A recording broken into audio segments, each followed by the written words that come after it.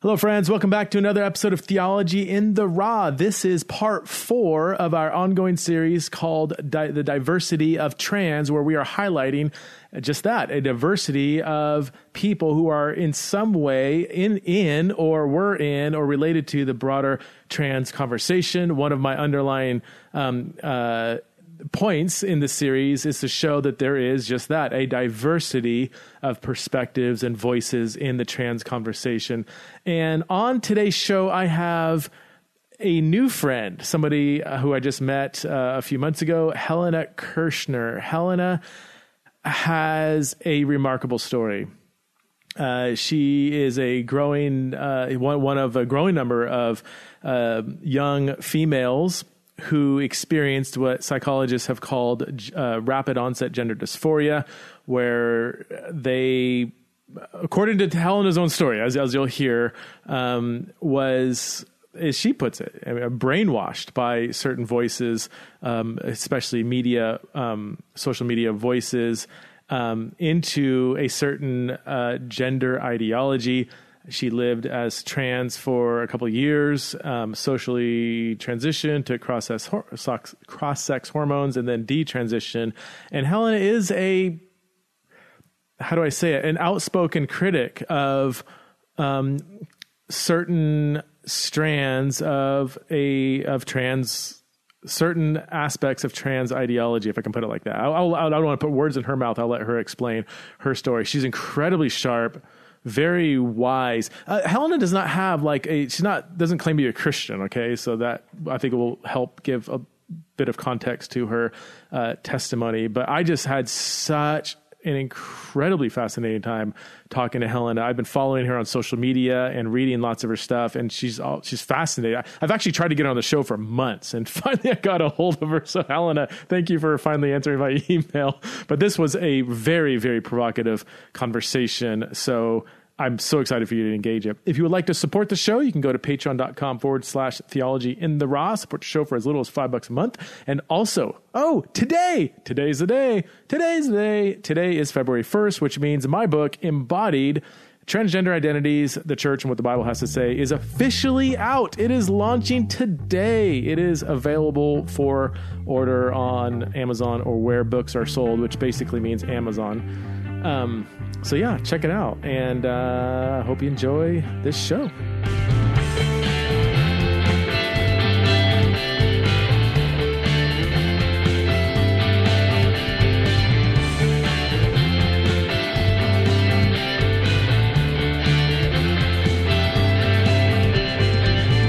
Hello, friends. Welcome back to another episode of Theology in the Raw. I'm here with Helena, and I feel like I need to give just a brief backstory. I've been watching lots of videos and testimonies from Helena for a couple years. Helena kind of doesn't have a clue who I am. So she said she was kind of nervous coming on like a religious podcast. And those of you who follow this podcast and YouTube channel are probably laughing at her nervousness, because some of you are nervous about religious podcasts as well. So I just want you to, in your own private moment, give a huge warm welcome to Helena. Helena, seriously, thanks so much for being on this show. I'm so excited to finally talk to you. Thank you for having me. I'm really interested and excited and curious about how this is going to go. I really like talking about a lot of this stuff. So, yeah. And just maybe just to set just to get stuff out of the way for my audience, like you do have a Catholic / religious-ish background, but you don't have like a explicit Christian commitment now. Yeah. 100% fine. My audience will be like yawning, like, great. Yeah, me too. But just so my audience knows that that's where Helena's coming from. So why don't you, I want to talk about your story as it pertains to the broader transgender conversation, but more in particular, for those who might know the term, the rapid onset gender dysphoria, or let's just forget terminology because that can be problematic. But just there has been a massive increase among teenagers, especially biological female teenagers identifying as trans or non-binary, gender fluid, gender queer, and that's raised a lot of debates and conversations. And some have been really volatile, and your story really does, it kind of intersect with that in really amazing ways. So why don't we just go back, and I would love to hear your story and how you ended up identifying as trans, went down that route for a little bit, and then ended up coming back and leaving behind that identity. Is that a good place to start? Is that a good way to set it up? Yeah, absolutely. So I'll try to give like a brief overview because it's actually like 5+ years of just complete crazy.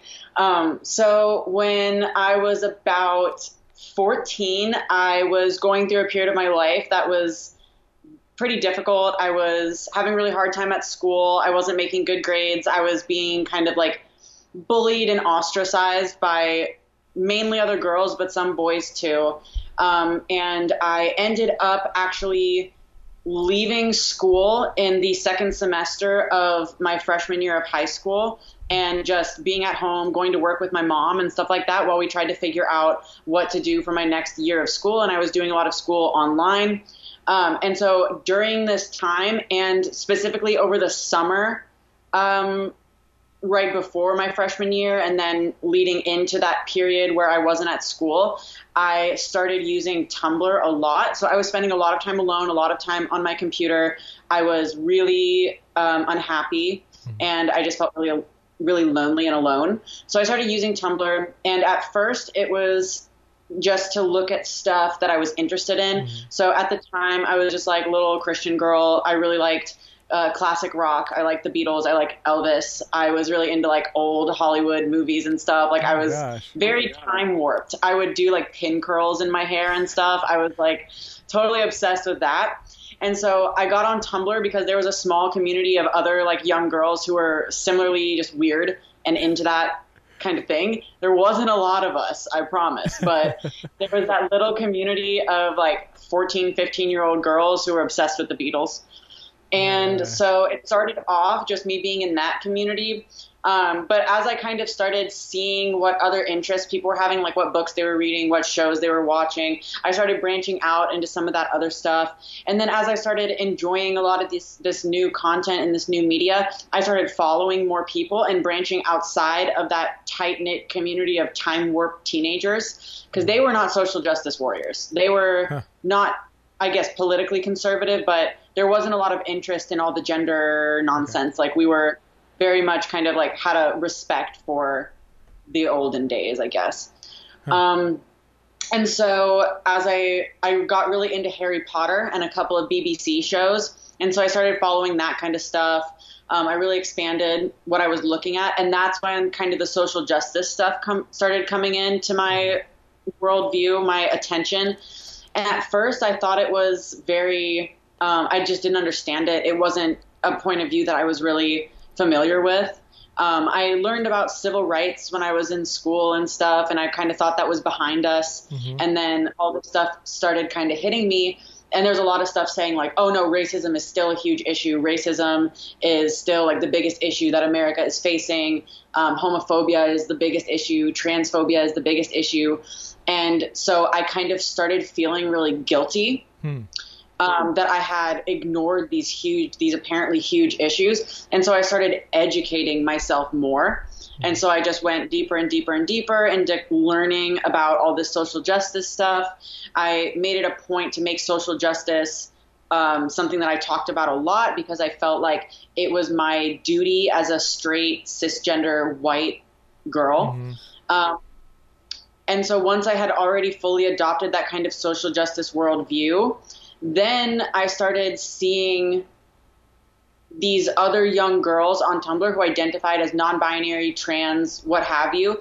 And instead of seeing them as other and weird, because I'd become so acclimated to the worldview in which transphobia and trans people and gender are such a big deal, I started being able to relate to what they were saying about their bodies and their lives and their mental health, and how they were relating that to being trans. And I started making that connection personally for myself, that I might be trans. So that's kind of how I started identifying as trans. It started out with me identifying as non-binary. So first I called myself a demi-girl, which if you're unfamiliar with like all the crazy gender stuff, that just means you're like 90% girl, 10% not girl. Okay. So do with that what you will. Just to clarify too, from my audience, when you say 90%, girl, 10% not girl, you're not talking about like a biological sex. You're not talking like about like an intersex or medical condition where you have some ambiguity in your biology. You're talking about like, I mean, I don't know how else to frame it, but like you might resonate with gender stereotypes more on one end than the other. I mean, is it more complex than that, or is that basically at the end of the day kind of what's going on there? Like, that's basically a way that you can look at it, but it's less because the relationship that this worldview has to gender stereotypes is not as cut and dry as some outsiders make it seem. It's more like gender, or how you identify as, is your subjective experience. You define it however you want. If you personally define it along the lines of gender stereotypes, that's valid. But if you define it some other way, that's valid too. The whole point is that there is no objective standard or definition for these genders, and they're all a personal subjective experience. Oh, that's helpful. Yeah. Okay. When I said I was 90% girl, in my head, obviously I was connecting it to gender stereotypes, but that's not really how I thought about it at the time. I thought that like whatever girl meant, I related to it a lot, but not 100%. So I wasn't sitting there saying, oh, well, okay, so I like wearing makeup, but I don't like this or that. I wasn't doing that kind of math that way. It was purely just kind of like my personal emotions towards the idea of girl. Okay. Yeah, that's good. Yeah. And would you say you I'm sorry, I want you to keep going through your story. I keep interrupting you, but would you say you experienced gender dysphoria at that time, or a mild form of it, or? At that time, no, not really. So the closest thing that I experienced to gender dysphoria by that point was just kind of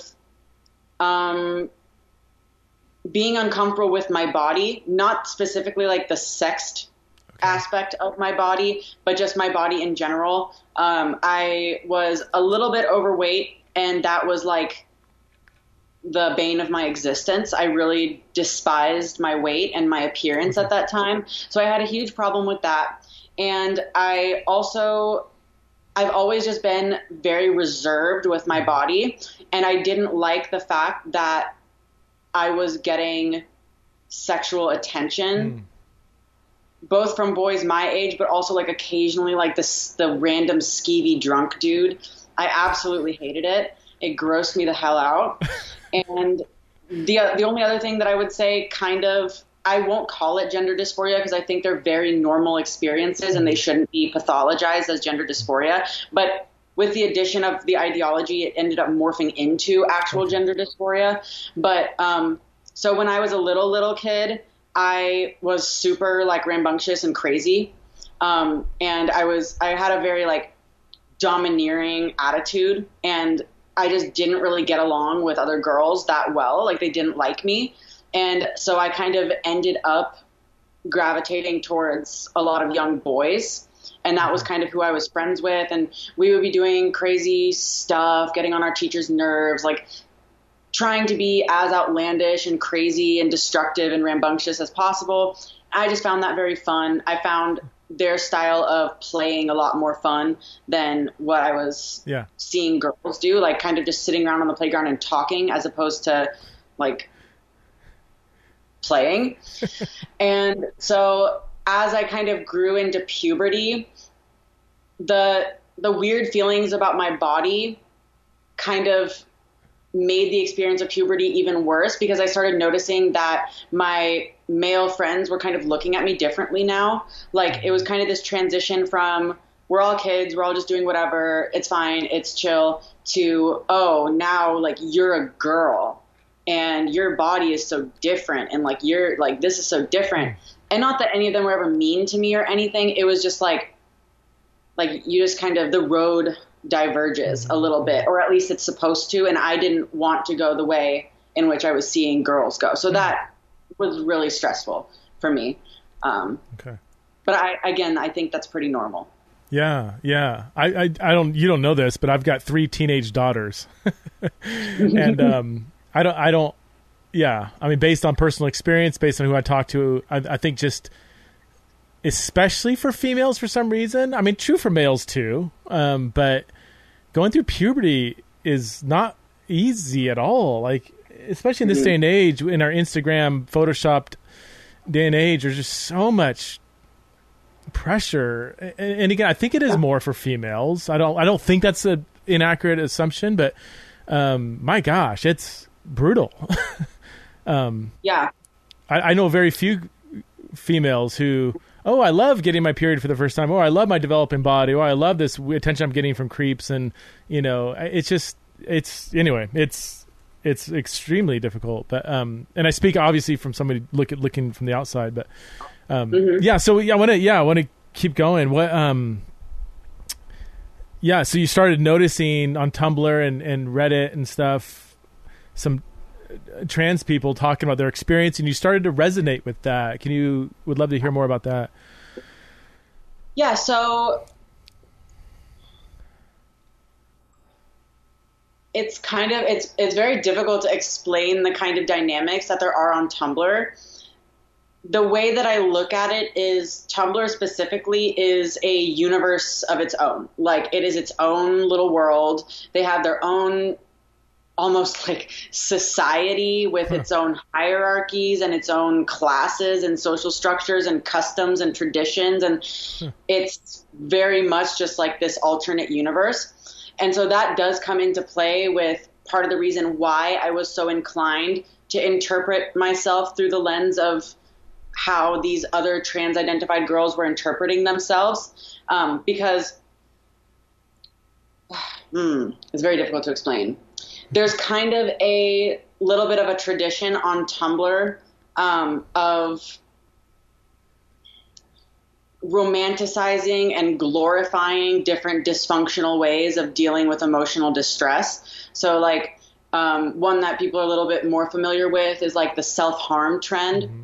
So back in like around 2008, 2009, 2010, it was a really big trend on Tumblr for mainly young girls, but some young boys too, to self-harm themselves and then make artistic photos and videos and GIFs of the graphic self-harm that they were doing. And this was a very robust community of people that were doing this. People had entire blogs dedicated to doing this to themselves and sharing the art that other people were making with it.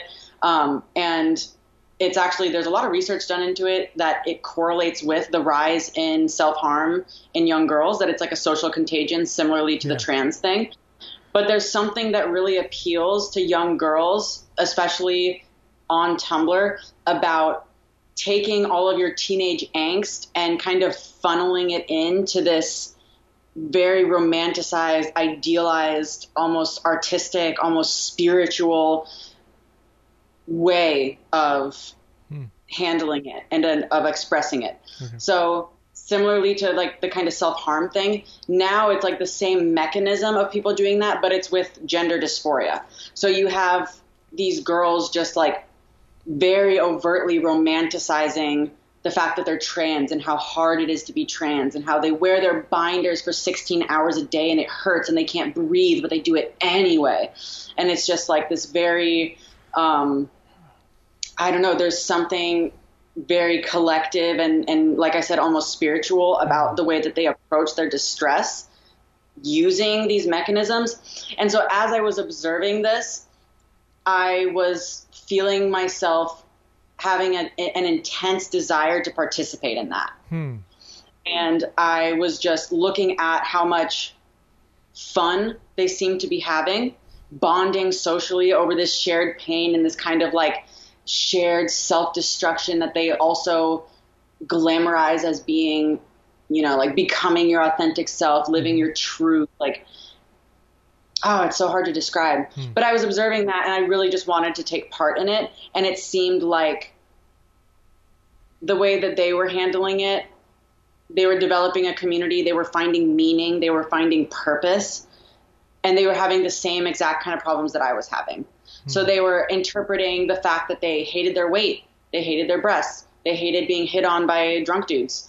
They didn't fit in, they were bullied, they were ostracized, they, you know, had different interests, and this made them feel othered.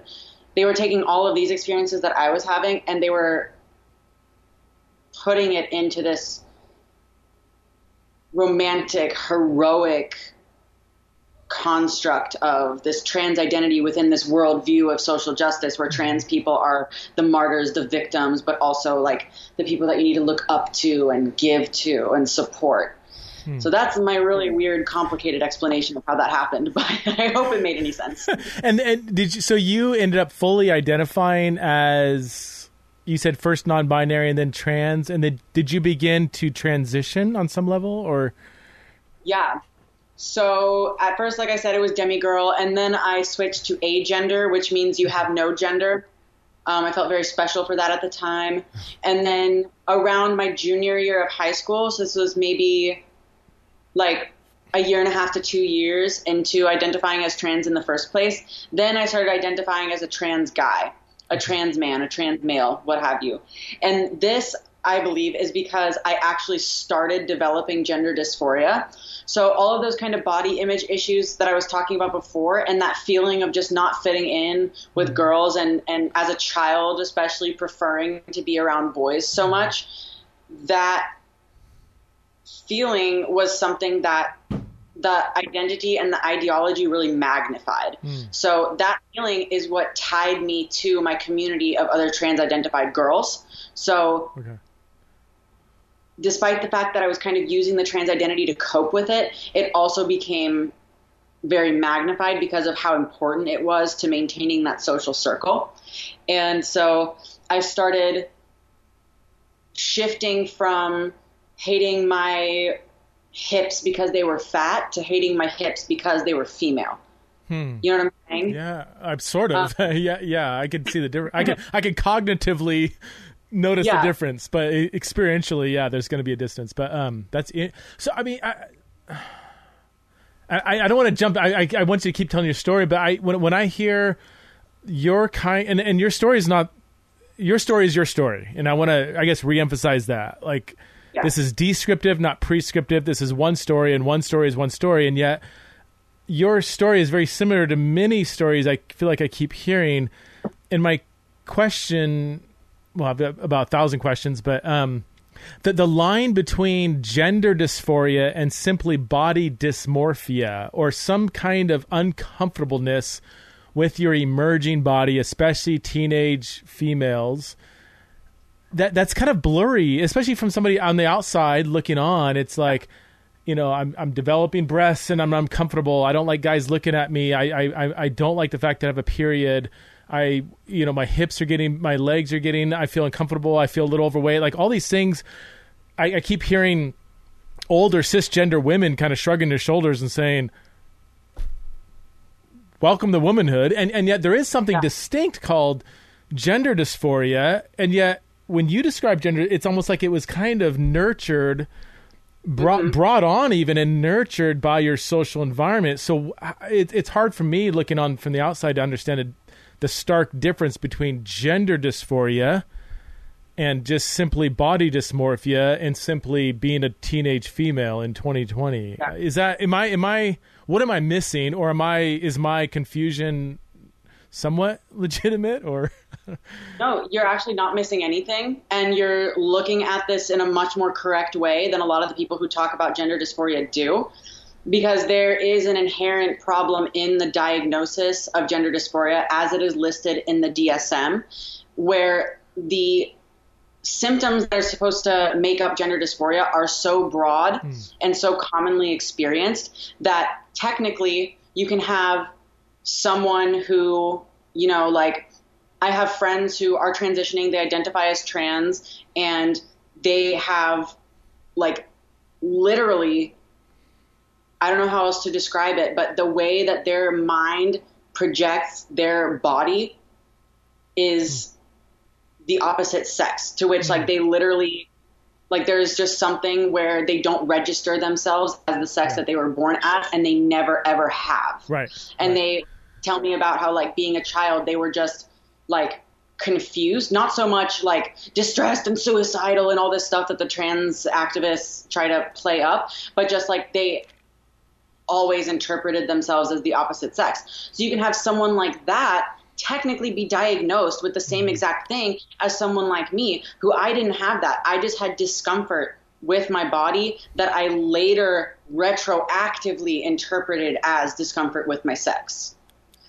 And so when we have this diagnosis of gender dysphoria that is so broad, this is kind of the logical conclusion where we're going to have people who are having perfectly normal experiences being pathologized as having a legitimate mental disorder, and gender dysphoria in, like kind of the way that I would prefer it be looked at, is a mental disorder. And there's even evidence. I wish I remembered who did this study, but there was a study that was looking at the neurology of people with gender dysphoria and found that they actually had differences in their brains in the areas that map like your spatial understanding. So how you understand where your body is in space and time. People with gender dysphoria actually have neurological differences in that part of the brain. So there is some truth to the fact that they're literally just interpreting themselves differently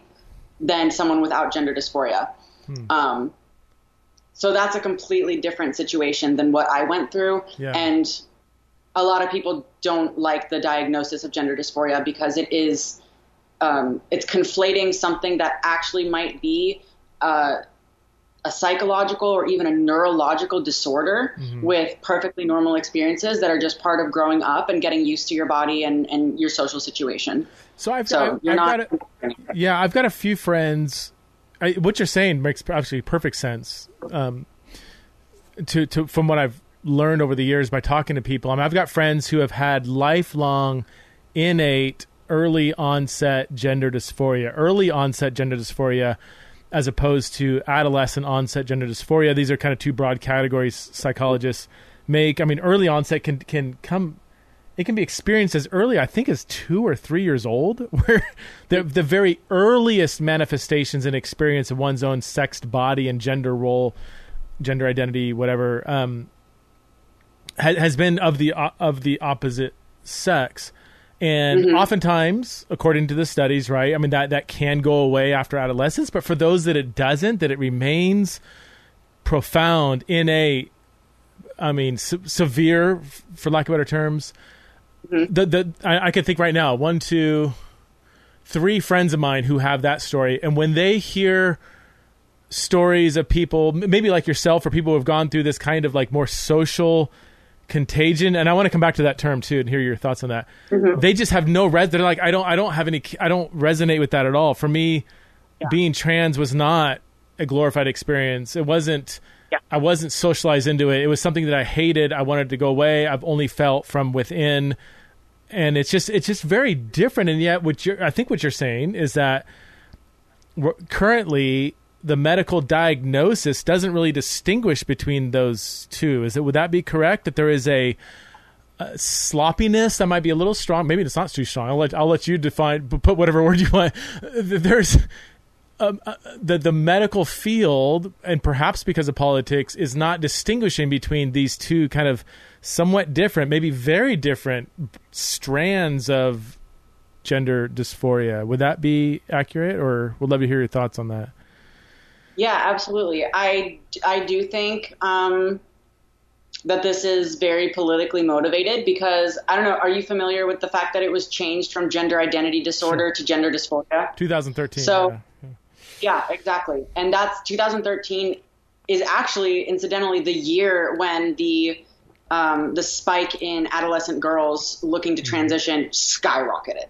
Yeah. So it makes sense that broadening that diagnosis would correlate with. Sorry, my cat is like. You can bring your cat in if your cat could totally be in the show if you want. Hey, buddy.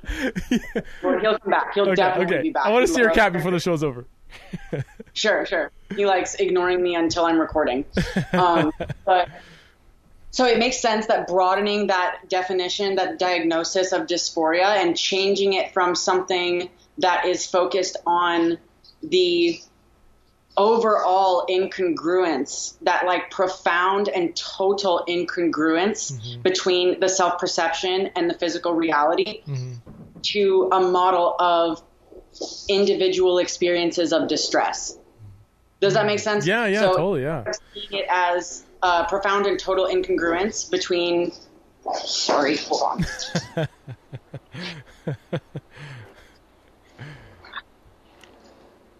Jesus. Okay, I'll start my sentence over. That's so funny. You're awesome. Like, so I live in a really small apartment, so I try to find him as much stimulation as I can. And so the way I feed him is I put his kibble in like a little ball, and then he rolls it around, and I didn't want to be talking with him like slamming this ball against the wall. Oh, that's so funny. That's awesome. Oh shoot, what was my last sentence? You were describing kind of people that experience kind of this periodic discomfort versus this kind of total innate ongoing. Mm-hmm. Yeah. Mm-hmm. Or even just like individual aspects of discomfort. So what I classified as dysphoria was, at times hating my breasts, wishing I had a flat chest, fantasizing about how freeing it might be to be flat-chested and male and be able to wear loose tank tops and just like feel the wind on my skin and just like fantasizing about stuff like that. Mm-hmm. Or like fantasizing about just different experiences that I thought I might be able to have if I were male, or disliking a certain part of my body. So I coped with that by wishing that it was, like the male version of that body part, as opposed to just like a complete identity mismatch. Mm-hmm. Yeah. So I think like that has to be a distinction. And especially if there is research showing that people with that kind of gender dysphoria have neurological differences, like we have to be aware of these differences and these distinctions, because that might be the difference between someone who finds, relief in a cosmetic physical transition versus someone who needs therapeutic help. Mm-hmm. Thank you for that. That's super helpful. You made a reference to, you used the phrase social contagion. I think most of the people listening can probably understand what that means. But you know this, but just so my audience knows this, like that, the idea that gender dysphoria could be a result of social contagion, that's super volatile right now. I mean, that can get you canceled, it can get you blasted, can get hate mail, maybe even death threats. Can you, and yeah, I hear you saying that for your individual experience, and I think you would say probably for other friends of yours and other people that you know in your community, or maybe a community that you used to be a part of, you would say that at least for some people, maybe a lot of people, social contagion has played a role, if not a causative role, in the gender dysphoria. Can you I just want you to just unpack that for us. What is social contagion? How did it play a role in your story? And do you think that this is a factor in especially teenage females identifying as trans today? So social contagion is a very well documented phenomenon, especially in the case of adolescent females. This population is well known throughout history to have these kind of socially contagious methods for understanding distress. And that's really what it's based in. It's a way of understanding your distress in a way that connects you to other people. And this can be observed in anorexia and bulimia. This can be observed in self-harm. This can be observed in, like the witchcraft crazes and various psychiatric crazes. This capacity for young girls who are going through unbelievably confusing amounts of chaotic emotions. And oftentimes, if they don't have a supportive parental figure who is attuned to their emotions and is handling them in the right way that matches their needs, they're going to look for an alternative way to find social support for those emotions. And a lot of times, especially with the internet nowadays, it's very easy to find people and naturally gravitate towards people out of this massive pool of millions and millions and millions of people that use the internet. it's easy to gravitate towards people who are psychologically going through very similar things to you. And then along comes an idea that seems to really explain, really put the pieces of the puzzle together and makes you feel like you have a grasp on what you're going through, like you have something to explain it. And even better with transition and anorexia and stuff like that, you have what you perceive as a concrete solution. So you get these young girls together, and young girls are highly, highly social creatures, more so than boys, even though there is a version of the social contagion amongst boys. It just looks different, and I'm not as familiar with it. But young girls are incredibly social. That period of adolescence is a major period for social development. So the urge to fit in socially and the urge to do things and make sacrifices and put in effort to find social acceptance is very well established through research to be a primary driving, motivating factor in adolescent. So you get all these adolescent girls together on Tumblr where there's no adults, there's no standards. It's like its own freaking universe of its own. You get them all together, they start socializing with who they're going to socialize with, and they naturally gravitate towards other girls who are having the same issues as them. And then they start observing how other girls may be identifying as trans and interpreting themselves as trans. They feel the pressure to identify with some kind of marginalized identity because it's very uncool and it gets you socially ostracized to be, to check all the boxes of privilege. Like me, except woman, but woman isn't really valued as oppressed that much on Tumblr. But straight, white, you don't really want to be any of those categories. And if you are, remember, it's its own little society. You're almost like a second-class citizen. You don't get to have opinions. Any emotional issues that you're going through, they don't matter because your privilege basically cancels it out, theoretically. And so you have a lot of incentive to look for ways to victimize yourself, to legitimize yourself in the social hierarchy. And so there's that aspect, the social aspect, the ideological aspect, all of those incentives to kind of victimize yourself. And then there's also the clinically understood model of social contagion in which young girls interpret their distress in a group setting. Yeah. Well, is that so? I mean, I've read several studies that have documented the spike in teenage females identifying as something other than their biological sex, whether it's non-binary, trans, genderqueer, agender.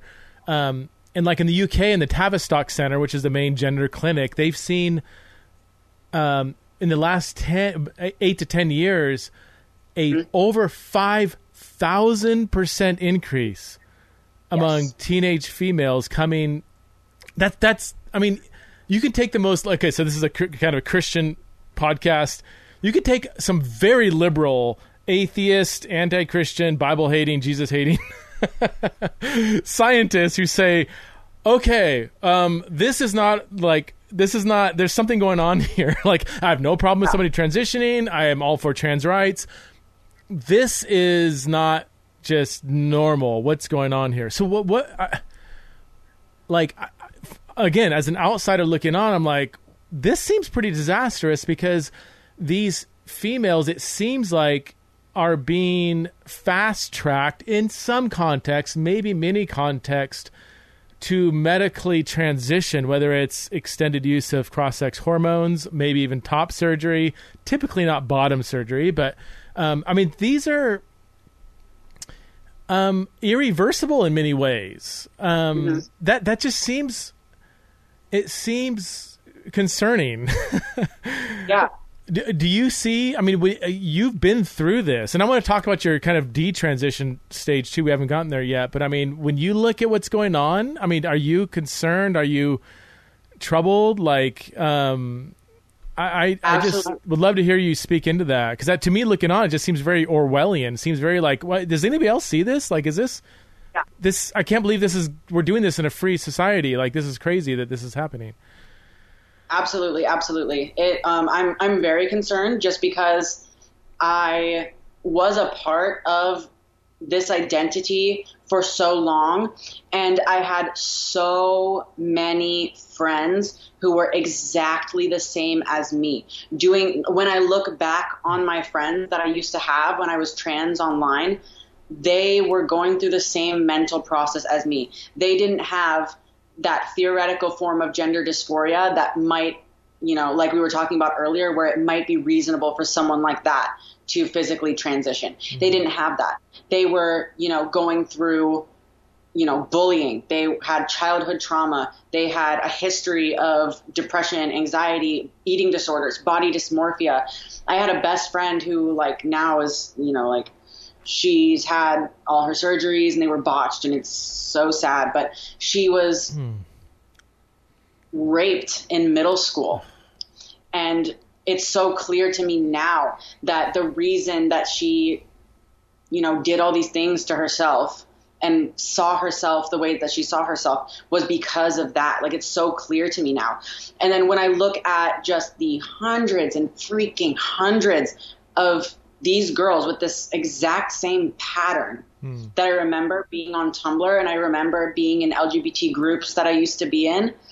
And then I juxtapose that with these skyrocketing numbers. I just know in my heart that 99.9% of the young girls who are transitioning should not be doing so. And it's going to hurt them in some way, physically, psychologically, socially, with their families. It's going to do more harm than good in the long run.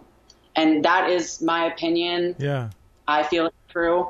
And it might sound a little bit harsh, but that's the truth. So this podcast, I don't even know the name of the podcast. It's called Theology in the Raw. We're allowed to be super raw. As my audience knows, I often think out loud, and I might change my mind next week. And it's okay. This is a free thinking podcast, so I appreciate your honesty. I mean, obviously it was kind of a casual remark, but 99.9%, that's pretty bold. Some people would say, well, no, the studies show that the opposite, that 98% of people are happy with their transition, that yes, you have a few odd cases of detransitioners. You also have a few people that got autism through a vaccine, but that doesn't mean vaccines cause autism. How would you respond to that perspective that, sure, Helena, that's your story, and maybe you have 2 or 3 friends that have a similar story, but that for the overwhelming majority of I'll just play the narrative, teenagers who are pursuing transition, who have gender dysphoria, if they didn't do this, they would kill themselves. They would commit suicide. They would be self-harming. They would be clinically depressed. And for the overwhelming majority, this is actually helpful. In fact, your message, Helena, is very harmful. How would you? I'm sure you get that a lot. Mm-hmm. Yeah, definitely. And it's for me to respond to that. I'm a cisgender white male. I'm even have one lower check mark than you do on the intersectional hierarchy. Would love to hear your thoughts on that kind of argument. So there's a lot to unpack there, because that entire argument that you just laid out for me is not based in any reality or truth whatsoever. So when you look at the studies, and I'm familiar with most, if not all of them, these studies about how many people regret and how many people transition, they are done in an extremely dishonest way. So one of the most popular ones that people get, I think the statistic of 0.2% of people regret.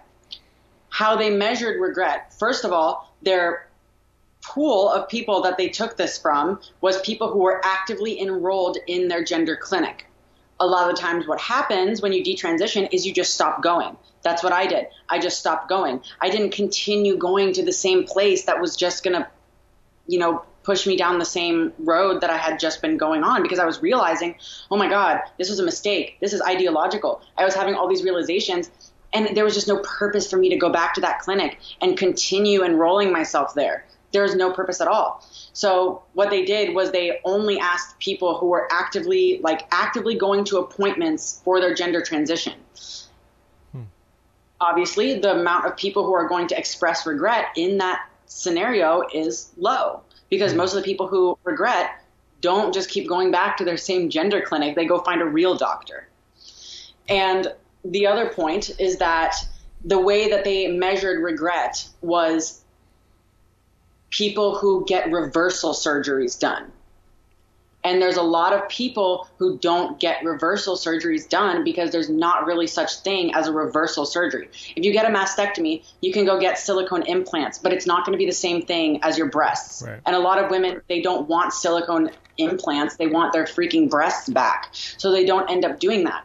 Or with, God forbid, a bottom surgery that you regret, there's really nothing that you can do. Like, it's just, you just have to live with it. And I guess there's technically some experimental something that they can do, but most people, they're not going to put their bodies through that. They already feel damaged enough. They're not going to do it. So they usually just stop going to the clinic. They try to find a real doctor who isn't just going to, be like, oh, I don't know. They try to find a real therapist who isn't going to be like, oh.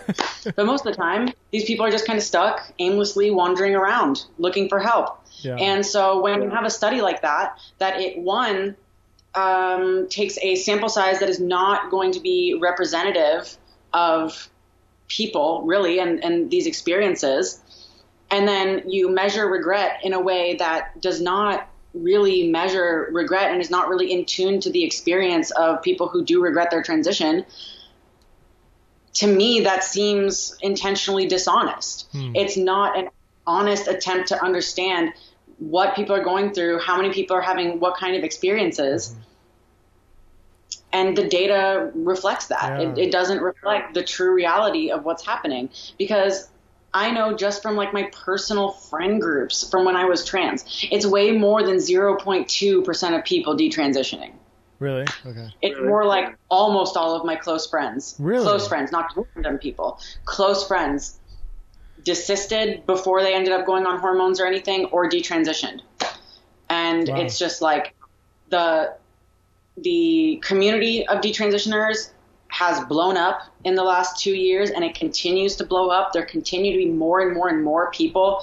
Recently, there were two popular trans YouTubers, trans men who detransitioned, YouTubers that I used to watch, who influenced me, ended up detransitioning recently in the last 6 months or so. One of them is a personal friend of mine now. So when I look at the reality that I see, and I look at the dishonest organization of a lot of these studies, and then I look at the data that these studies are trying to reflect, and then I look at the people who are conducting these studies who are very ideologically biased. Yeah. That just, to me, shows that there is no real objective data into this phenomenon, and we need to go by what our eyes see. We need to face reality. Would you, so when I look at the studies, and I've probably read a lot of the same stuff you have, when it comes to somebody who has experienced severe, early onset, ongoing gender dysphoria, where it hasn't desisted through adolescence, okay? So since they're 2 or 3, that kind of like deep down innate, they go through adolescence, they still experience dysphoria. It is extremely severe. They wait it out. They try to get therapy, and they end up maybe transitioning in early adulthood. That, I'll put it in quotes, success rate of that kind of transition might look different than the population that you're a part of, this kind of, teenage, last few years, rapid onset gender dysphoria, there's some sort of social contagion, and they transition without really a solid, diagnosis. It's kind of like they come in, and I'm going to talk to you about how easy it is to get testosterone, but they come in, maybe a half-hour consultation, maybe a 2-hour consultation, but they're diagnosed with gender dysphoria. Bam, they're given the prescription. That those seem like really two different cases. So my question is, are these studies of regret and detransitioning, are they distinguishing between these two very, very different kinds of gender dysphoria? I think the answer is no, that they're not. And in a sense, the rapid onset stuff is so recent that it's almost like we can't do any longitudinal studies. Like, have you been satisfied for the last 10 years? Like, well, I just transitioned 3 years ago. I'll let you know in 7 years. Would that be accurate to say that they're not really distinguishing between two different kinds of gender dysphoria or transgender phenomenon? phenomenon? Yeah, absolutely. There really isn't any distinction. A lot of the times it's because the studies were just done like 20 years ago. Yeah. Like there's one that always gets cited that was done in something like 1994. And it's like, that has nothing to do with the current demographics of who is transitioning. Okay. Most of these people were adult men, not teenage girls. Right. Very different situation. And then, what was I going to say? Well, the longitudinal too. There's only been a couple studies I think that have been longitudinal that are actually asking people like 10 years after the transition, and doing a legitimate sample size with a control group and so on. I don't see that. I mean, the few that have been done have shown a lot more regret, I think, than the ones that, as they're walking out of the clinic, are you happy? Yeah, dude, I'm thrilled. Or even, and maybe this is a good segue, testosterone. When females take testosterone just, from what I understand, chemically produces extreme euphoria short term. Like early on, if anybody injects themselves with high doses of testosterone, that's going to feel amazing for a month, 6 months, maybe even a year. I forget how long. I think you were on testosterone for a couple of years. Can you walk us through just your individual experience with testosterone? What did that look like, feel like? Yeah. So in the beginning, you're kind of right. I wouldn't describe it as a euphoria because I was still I was really unhappy and I was really uncomfortable. Okay. But it's almost like a sense of strength. Like you just kind of feel a little bit more aggressive. You feel a little bit less sensitive. You feel less like things people say hurt your feelings. You kind of you respond more angrily as opposed to when I'm not on testosterone, if someone says something that hurts my feelings, I'm more likely to, take it personally and get down on myself. Whereas when I was on testosterone and something hurt my feelings, I didn't have that soft emotional reaction. I had more of a what the fuck kind of reaction. And so that does make you feel good in a way. Okay. But for me personally, I didn't really enjoy the way it felt because it was also just so foreign. It was so different. It was so confusing. And it was such a strong and overpowering feeling. It wasn't minor changes. It was I felt like a different person. Wow. And so that was really, really uncomfortable for me. But for the first few months, I did have a little honeymoon period. Probably for the first 3 or so months, I was just yay, woohoo, I love my life. I love being trans, woohoo. But eventually, it just caught up to me. And a lot of the situations in my life that I was avoiding caught up to me. And I just became seriously, severely miserable and dysfunctional. Really? Mm-hmm. So how long did you maintain testosterone? And then when did you end up getting off of it? And what did that feel like? I was on it for 17 months. So a little over a year and whatever that is, 17 months. I was trying to do the math too, and I was 3 years, 12 months, what? I think it's about a year and a half. Let's just say about a year and a half. Yeah, let's go with that. So I was on it from August 2016 to late February in 2018. Okay. Yeah, that sounds about right.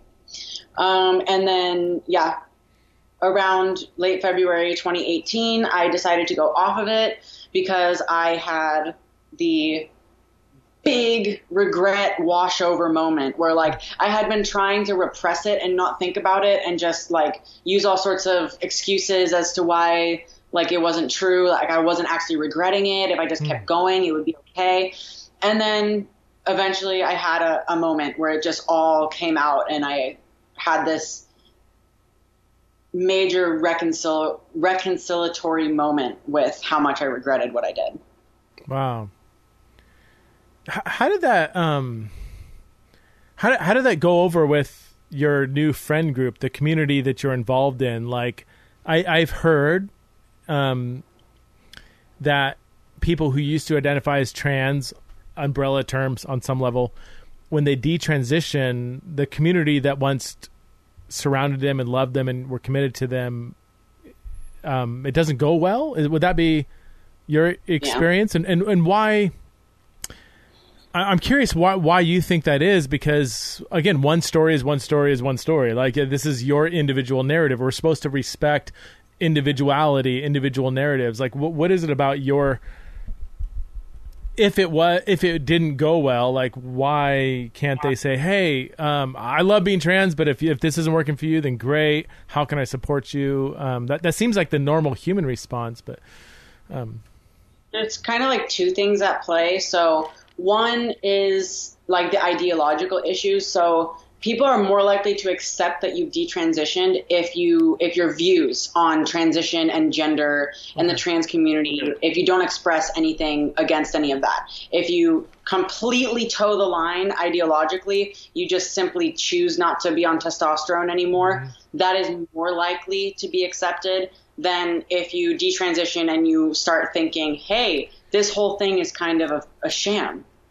That is oftentimes what really gets you excommunicated, more so than the act of detransitioning itself. But for a lot of people, the changes in beliefs coincide with the detransition because the experience of detransitioning shows you how flawed those beliefs are. So it's rare that you'll find a detransitioner who is, still completely in favor of kind of like the trans, queer theory, social justice sphere. And then on the other hand, there is kind of this feeling, like I described earlier, of like misery loves company.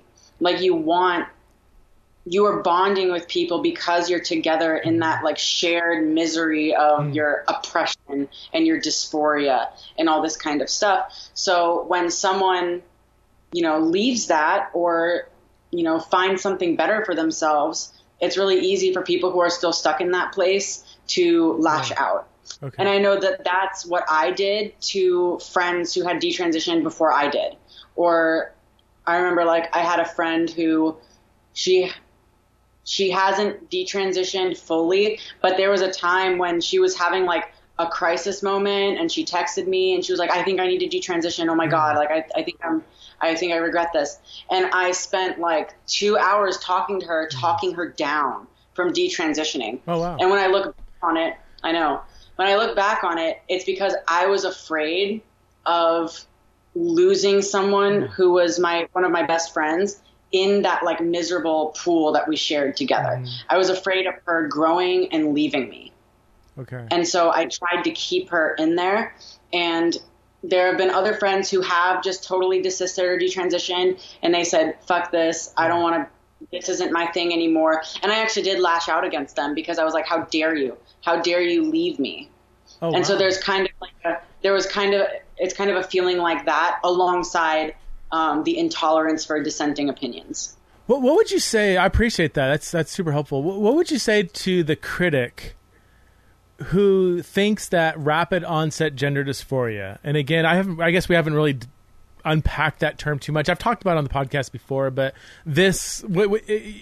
you're people like you who have gone through some kind of social contagion, being nudged towards identifying as trans,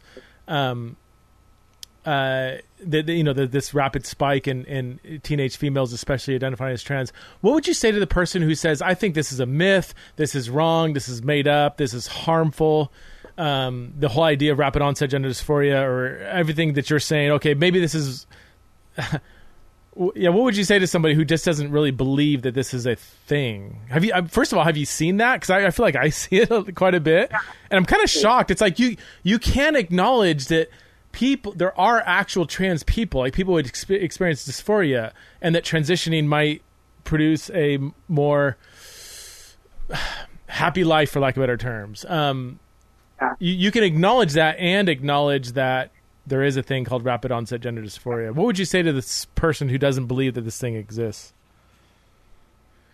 Well, it's really difficult to talk to people like that because oftentimes the reason that they're denying it is for personal emotional reasons. And it's difficult to use a logical argument against them because if they were capable of thinking logically about this, they would see that it's not a myth and that, a complete demographic shift from transitioners being majority adult men to being vast majority teenage girls, and then looking at the documented, clinically recognized phenomenon of social contagion in this particular population in the exact same way. Like if you look at, the social circles online that cause girls to develop anorexia, it's such a parallel to the gender dysphoria thing. I've written about this a lot on like my Twitter and stuff. Like I've even taken popular posts from both communities and compared them, and they're like freaking the same thing verbatim about different aspects of the body.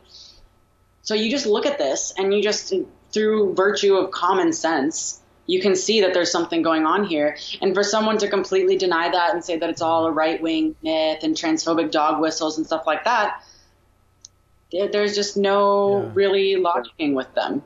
No, you brought in right-wing. I guess I don't even know the answers to this, but just curious so my audience knows. I mean, would you consider yourself right-wing Republican? Probably not Republican, but I do I have more of a conservative, I guess, like orientation. Like I just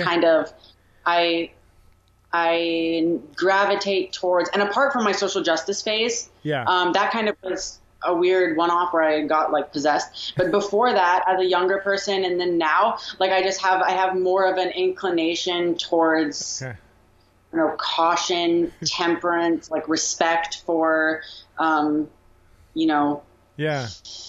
caste and order and hierarchy and standards and taboos. Like I have kind of a respect for that, and I don't really see progress for the sake of progress as a good thing. I don't really see a lot of the like kind of more emotional, like compassion-based approaches to policy and views to be in line with how I look at things. So in that sense, I would say I lean more conservative, but I don't see myself as belonging to any sort of political ideological group. I love I wouldn't call myself Republican. Your Twitter picture is hilarious. you must get so many emails on that. Okay, so for my audience, I don't even know your Twitter handle because I have it like it's just in there, but it's LaCroix or something. I changed it. Oh, you did? Now it's Mental Hellcat. Oh, okay. Yeah, so you can put it in like the description or wherever you put that stuff. So I changed it so it's legible now. People can pronounce it. It's a good thing. Okay. Do you still have the same picture of Ben Shapiro? Yeah, I do. She's got so this girl's got a picture of Ben Shapiro with the meme of like, "Come to me, my trans children." It is so amazing. Like people are like, "What? Wait, what? Wait, who?" And yeah, so like, if I can ask, I mean, sexually, do you identify as lesbian, bisexual, or? What's that? Straight. You do? Yeah. I thought you were bisexual. Or is that a whole nother podcast or what? No, it's hard. I used to think I was bisexual, but I realized, so I was in a pretty long relationship with a woman who also used to be a trans man, and like we got into a relationship when we were both very confused, and like in my head a trans man was the same as like a biological man. So we ended up like becoming really close friends, and then I guess just like got confused, and it was a really insane part of my life. So we met like right after my mom and I had a huge fight, a huge falling out, where we both ended up blocking each other and not talking to each other for like 6 to 12 months. And so we met right after this, and I just really needed like support. I really needed someone, and she was going through something very similar. And we were both like on this trans thing. We both called each other like gay trans men or whatever, just very, very confused. And so we ended up just like locking together, like very quickly, very strongly, just like completely merging together and becoming each other's like support system in a pretty unhealthy way.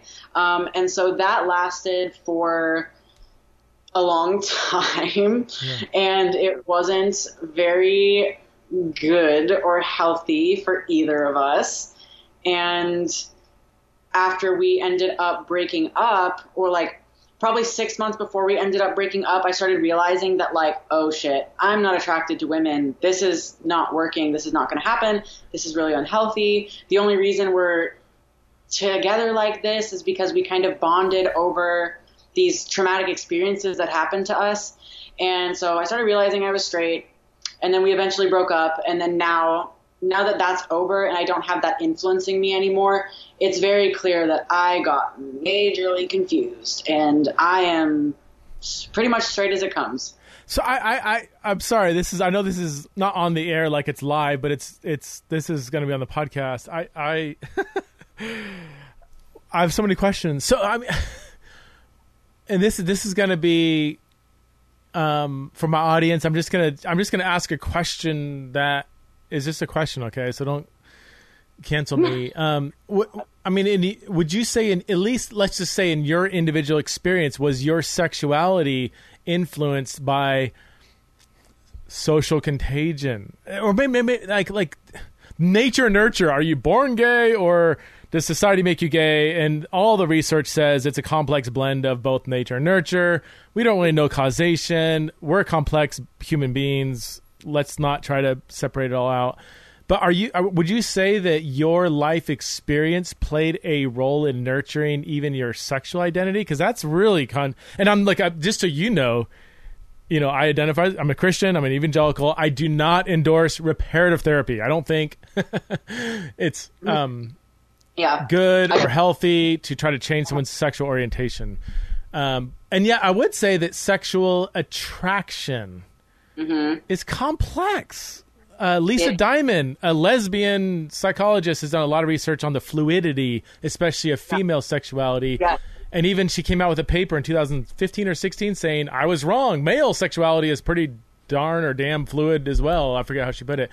We're complex. Humans are complex. So that's kind of where I'm coming at it from. And yeah, I don't want to give fodder to those who run, I don't know, ex-gay ministries or whatever. And I have friends in that arena, and God bless you, whatever. But I'm trying to formulate my question.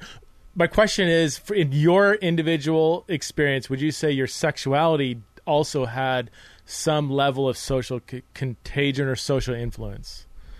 So I think that, like, in terms of sexuality, there is such a thing as, like, an innate biological sexuality. Like, I don't believe that there is anything you could do to me, any brainwashing you could put me under, any therapy that you could do to me that would make me not be physically attracted to men. I don't think that exists. But I do think that, especially for women, and especially for women who have either sexual or relational trauma of some sort, there is a way that sexuality can be fluid enough that you can interpret certain strong emotions or connections as attraction or as arousal even. If you are in, a particular situation. I don't think you can just take the average, like, any person and brainwash them into being a different sexuality. Sure. Yeah. But I think with the right course of events, the right mental space, the right just conditions that a certain person is in, it is plausible that they can interpret things as attraction that they might not objectively really pursue in an optimal state of social and mental health. I read somewhere just recently that there's been studies done on young teenage girls, how it's very common for them to have a crush on their female best friend or something like that. And that, what does that even mean? Crush, like some sort of emotional attachment, some sort of admiration of their body. Is it jealousy? Is it desire? Is it sex? It's just from what and I think this has been verified by the studies, like female typical, not exclusive, but female typical sexuality blurs together sometimes emotional attraction, fantasy attraction, envy, sexual attraction, romantic attraction. Like, all these things are much more blurry, whereas guys typically just want to have sex. Like, and again, not exclusively, but typically they have these real clear compartments of, I want to have sex with this human, I don't want to with this human. I'm emotionally attracted to that human. I'm not to that.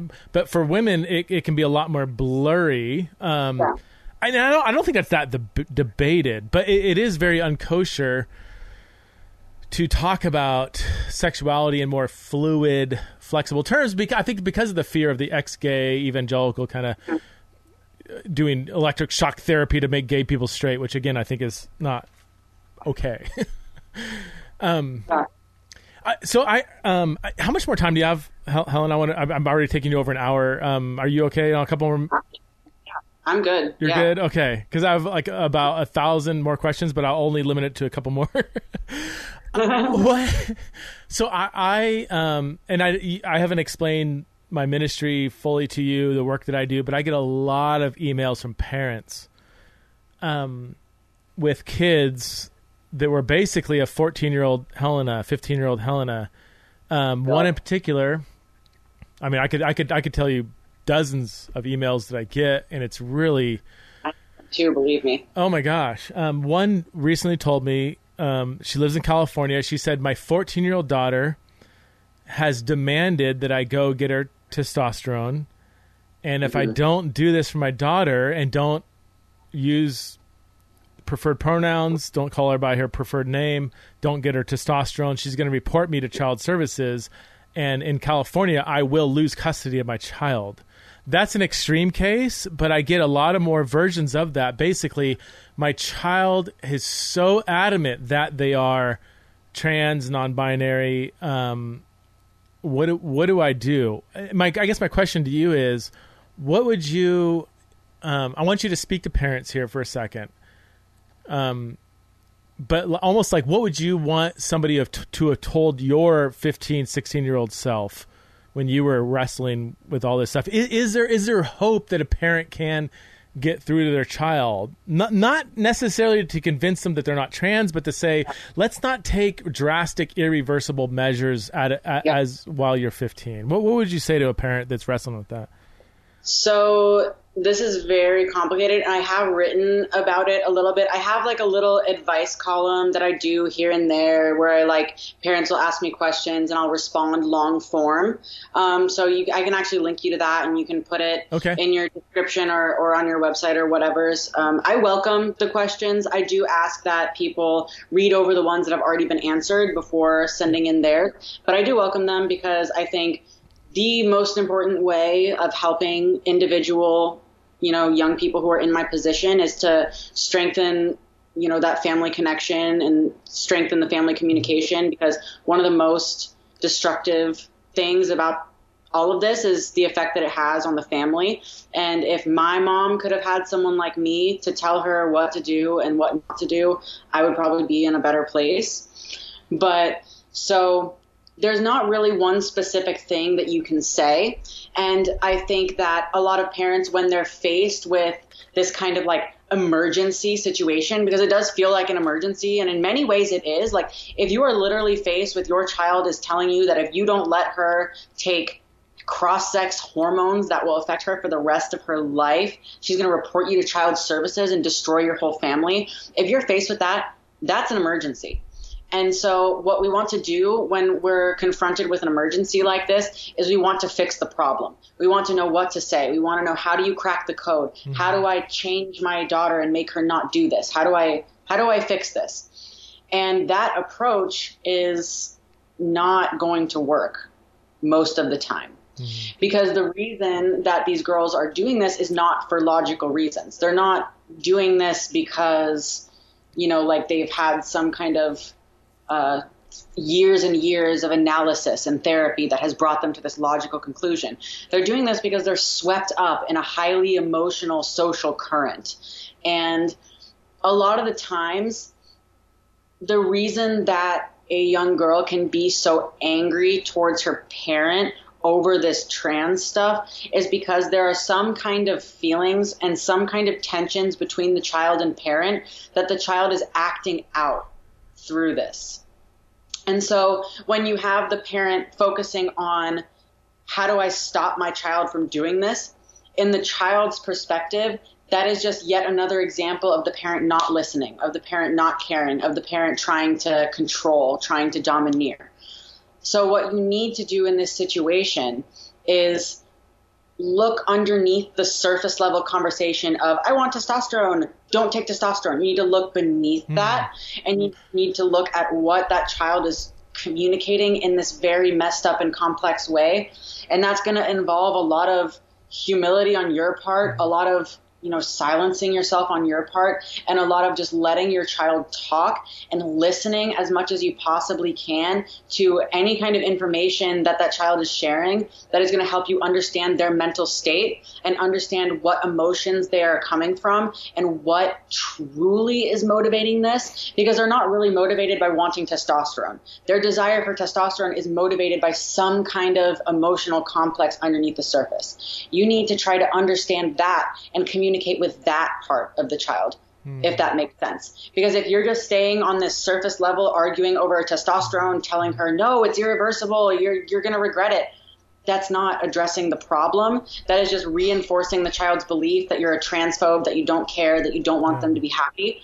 And whether or not they develop that belief through actual tensions that exist in the family or because of the outside influence of the ideology, that doesn't matter. They still have that belief, and you need to get under it, and you need to meet that child on the very emotional level, and you need to create a safe and open and welcoming space for all of those confusing and crazy and irrational and illogical emotions to just play themselves out. Yeah. And that's the only way that your child is going to process it and get through it and get to a place where they don't feel like they need or want the testosterone or the transition or the name change anymore. Because those emotions that are causing that desire and are causing that reliance on the social circle and the ideology are not going to be strong anymore. Yeah. And they're going to have a foundation, AKA the relationship with the parent, a supportive, open, loving communication where the child knows that no matter how crazy or confusing their emotions are, they can bring them to the parent, and the parent will receive it openly instead of criticizing, instead of trying to persuade, instead of trying to change anything.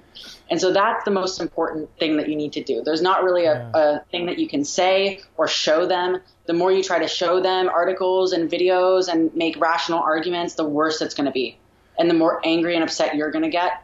And so you really need to take care of yourself as a parent. You need to be kind to yourself. You need to, be compassionate with yourself for the mistakes that you've probably made up until this point.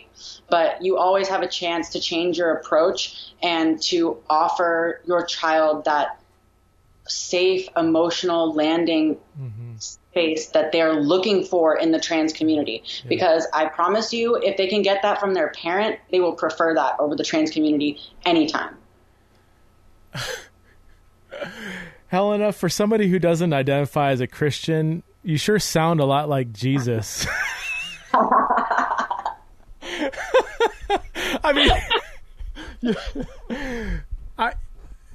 that could be a whole other podcast. That was brilliant advice. I'm curious because I have recommended on a couple of occasions parents who have kids in your situation, early teens, wrestling with their gender identity. I have recommended, you know what? They're like, hey, can you talk to him? I'm like, no. Yeah, you don't want a white, straight, cisgender male I'm 44. That's just, no matter what I say, it's not going to go well. But I do know these 4 young 20-something females who have been through this. It's called the Peak Resilience Project. And I push people to your videos as maybe if they hear somebody who is a few years ahead of where exactly they are, they don't have an explicit religious commitment, so they can't say, oh, a bunch of religious homophobes. They're just like, no, there's people that are just human and just have been through this. Is that good advice or no? Would you say that like watching you and Dagny and your friends, is it Kiara and others, like, to me it's super powerful. Like, here's several people who have kind of been through this, can speak the language, know the language. Would you recommend that or not necessarily? Like having a 15-year-old watch some of your guys' videos, like have you seen success from that or no?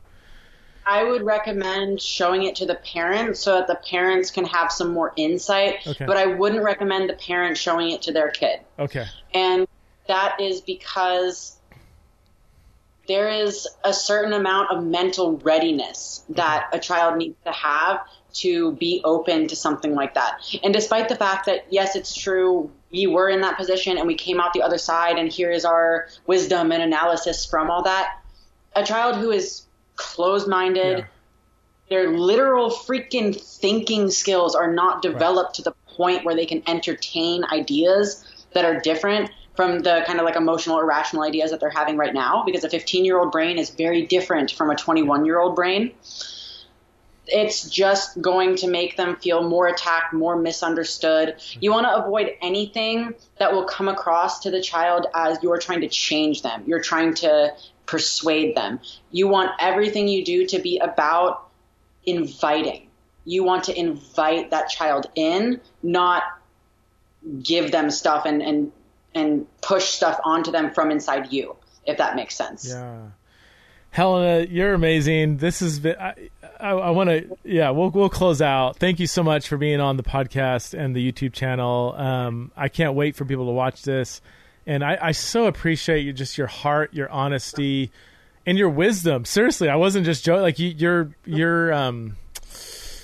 your advice and knowledge. I just want lots of people to tap into that, because I think in the work that I do, I've got a lot of people that just need some help, and I think they're going to really cling to this conversation. So thank you so much for giving up an hour and 17 minutes of your time to come talk to us. Where can people find you again if they want to know more about you? Yeah, so my Twitter that's the only real social media that I use. It's Mental Hell Cat. So Mental Hell Cat. Nice. It's kind of a pun on mental health care, but. And Peak Resilience, is that, I mean, you guys don't put out a lot of videos, but it's there on YouTube. I mean, is that still a thing that's happening? I mean, it's still on YouTube, but we have disbanded. Really? Okay. Yeah. Okay. Just due to like wanting to do our own things. There was some disagreements within the group that just weren't really reconcilable. Okay. So. Okay. That's Peak Resilience. P-I. How do you spell peak? P-E-E. So there's several videos you guys already have out that would be super helpful, even if it's not something that's continuing on. So thanks so much for being on, Helena. I appreciate you. Thanks for having me. It's been fun. Take care.